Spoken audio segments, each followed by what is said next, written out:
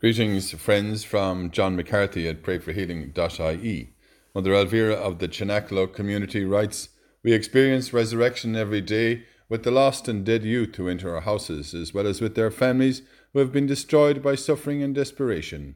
We see resurrection in the eyes of the children of our missions, in whom the violence of the streets has left open and bleeding scars.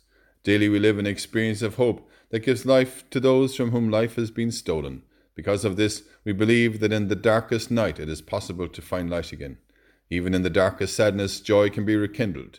Even in the bitterest loneliness, a friend's love can pierce a hardened heart. Yes, we want to be witnesses of this hope." Today's Gospel is from Matthew. We hear the words of Jesus. "Go out to the lost sheep of the house of Israel, and as you go, proclaim the kingdom of heaven is close at hand." Thank you, Lord, for friendships that have brought us out of darkness and for the beauty of love and the invitation to be part of your kingdom. Good Father, your kingdom is indeed close at hand. Give us the great grace of hope in you.